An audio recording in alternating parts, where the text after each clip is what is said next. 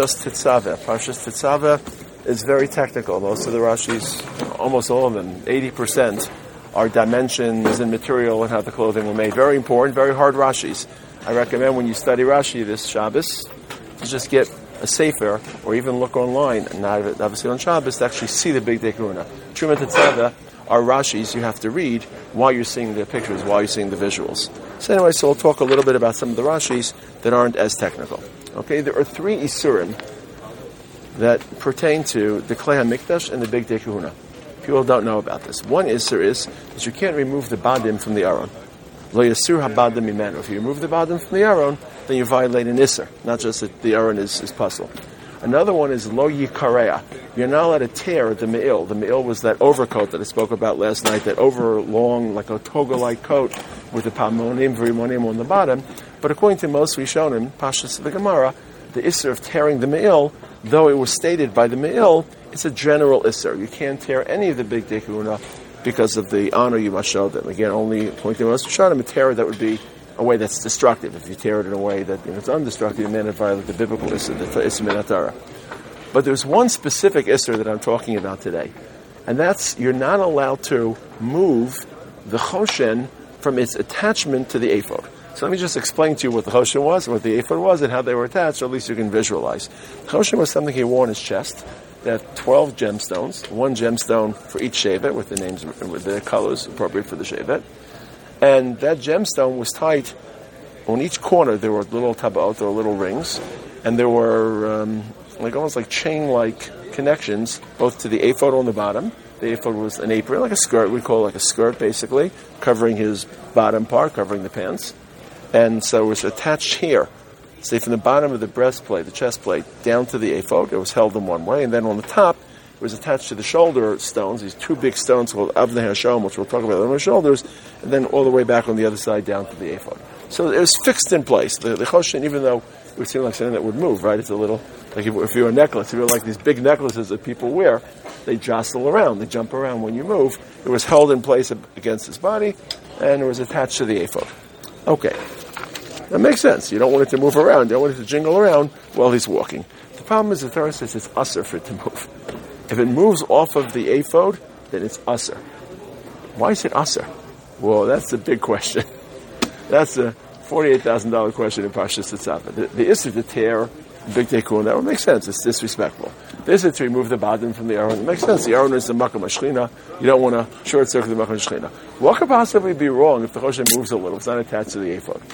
No one knows the answer to that question. I mean, there are many, many ideas that are suggested. The clue, possibly, to this answer lies in a Rashi. Okay, so that's everything we've said right now is just introducing the Rashi. Okay?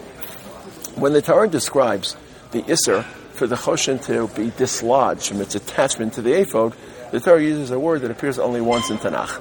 V'lo yizach. Yud Zayin Ches. Yud Zayin Chet. Lo yizach. What does lo yizach mean? No one knows. Because it's not something that appears anywhere else in Tanakh. So Rashi quotes a very well-known grammarian of the day, not of the day, but very well-known. We don't study grammar as much, but in the days that we've shown, grammar was part of their learning. There were big debates about grammar, the Even Ezra. So unfortunately, we don't study it as much. But he quotes Dunash. Dunash was a very, very famous, one of the earliest Hebrew grammarians.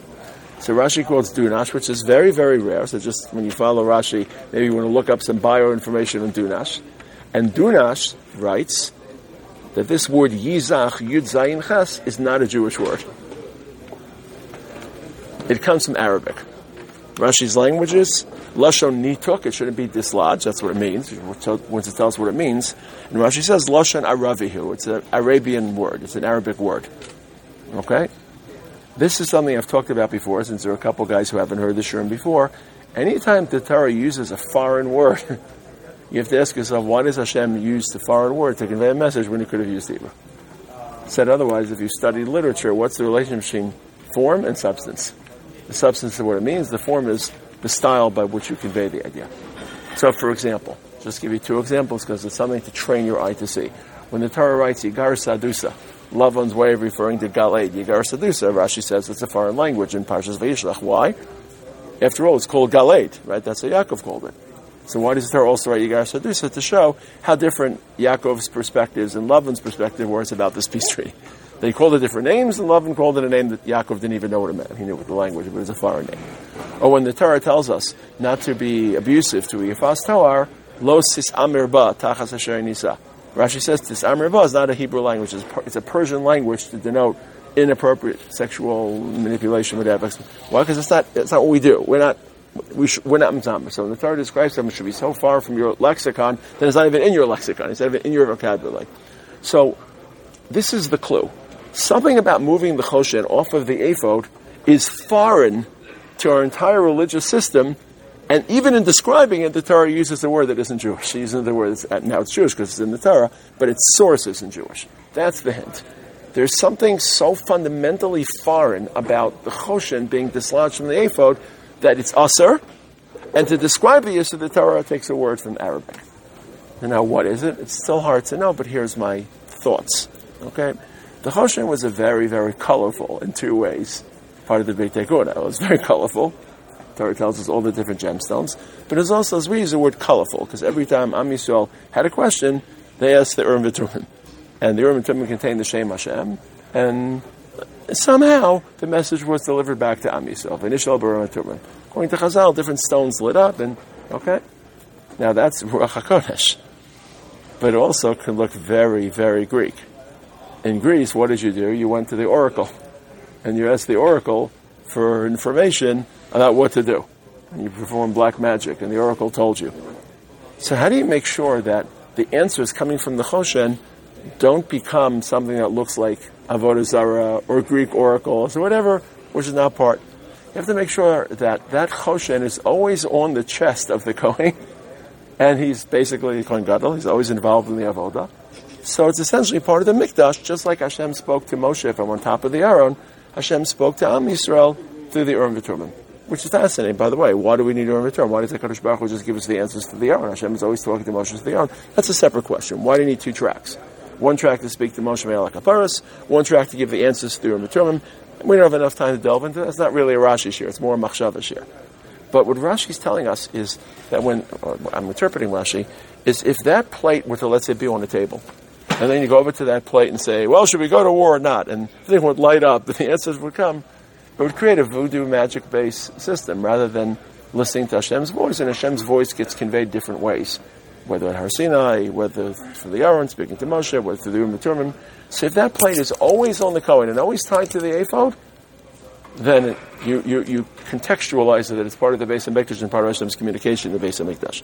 Once it gets separated, then it becomes oracle-like, it becomes foreign, and that's why the description of that condition is used with the word called Yizach, because it'll be so foreign to our belief system and our theology, that's why it has to be avoided. Again, I don't know. As far as I can tell, there's no Chazal that directly approach what this is. There's a lot of Rishonim, but I don't think the Midrashim or the Gemaras. But I think this is part of the issue.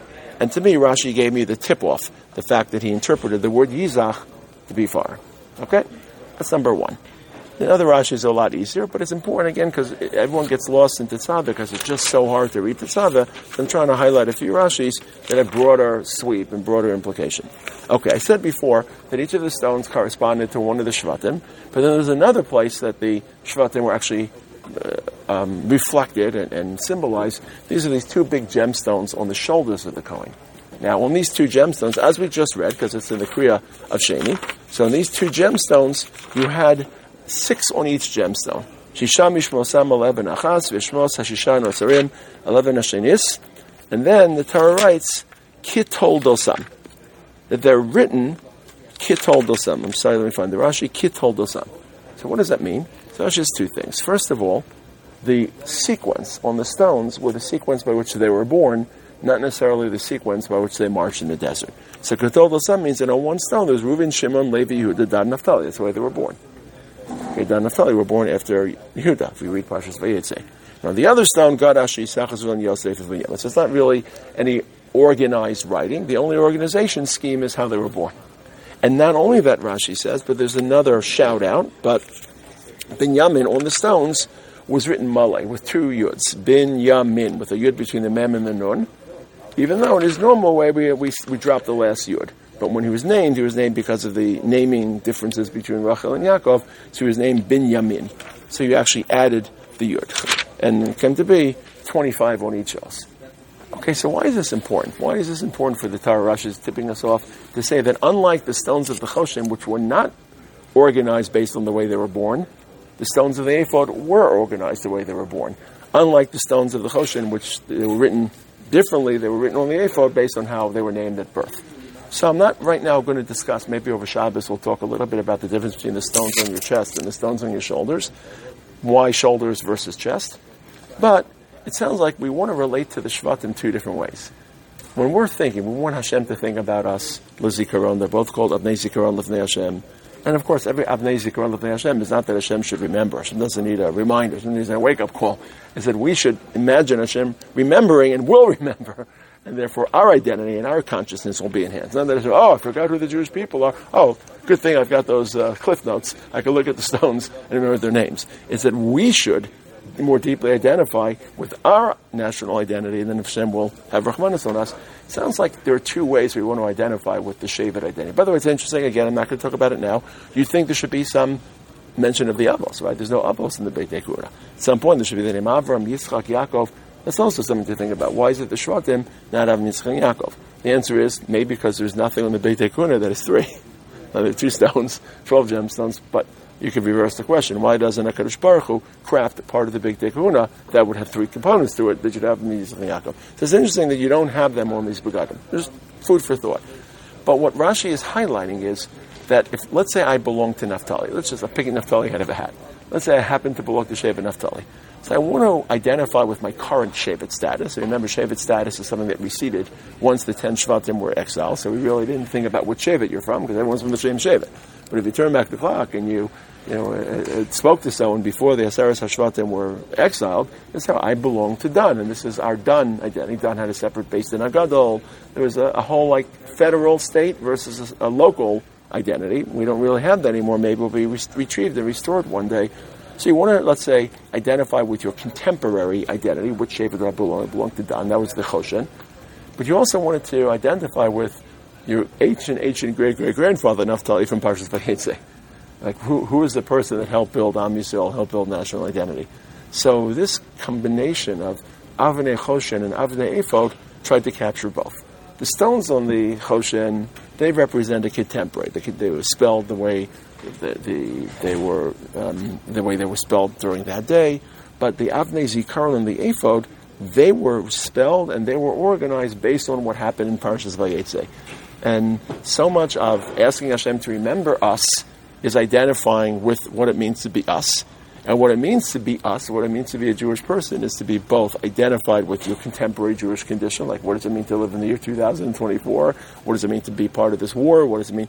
But also not to ignore, and sometimes it seems, part of what hopefully the new guys here will start to feel, is living in Goshen, living in Israel, and being here, you start to identify more with Tanakh, and you start to identify more with Bereshis, and you start to identify more with our Avos, and especially now, they're obviously fighting a war that's part of the challenge of Jewish history and the challenge of our Avos. So it's, I don't mean the Avos now I'm talking about the Shvatim, but I mean the Avos of Bereshis.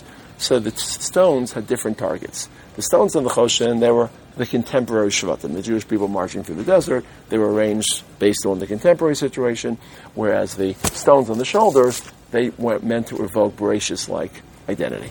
So just have one more minute. Okay, what time is it? How long have I been speaking for? Just one more minute. When Aro, as I spoke about last night in the Shir, all the Beit Kahuna were mechaper. But when the Torah describes the beged, which was most mechaper, that was the tzitz, so the Torah doesn't use the word mechaper. It uses an important word. V'nasa Aharon.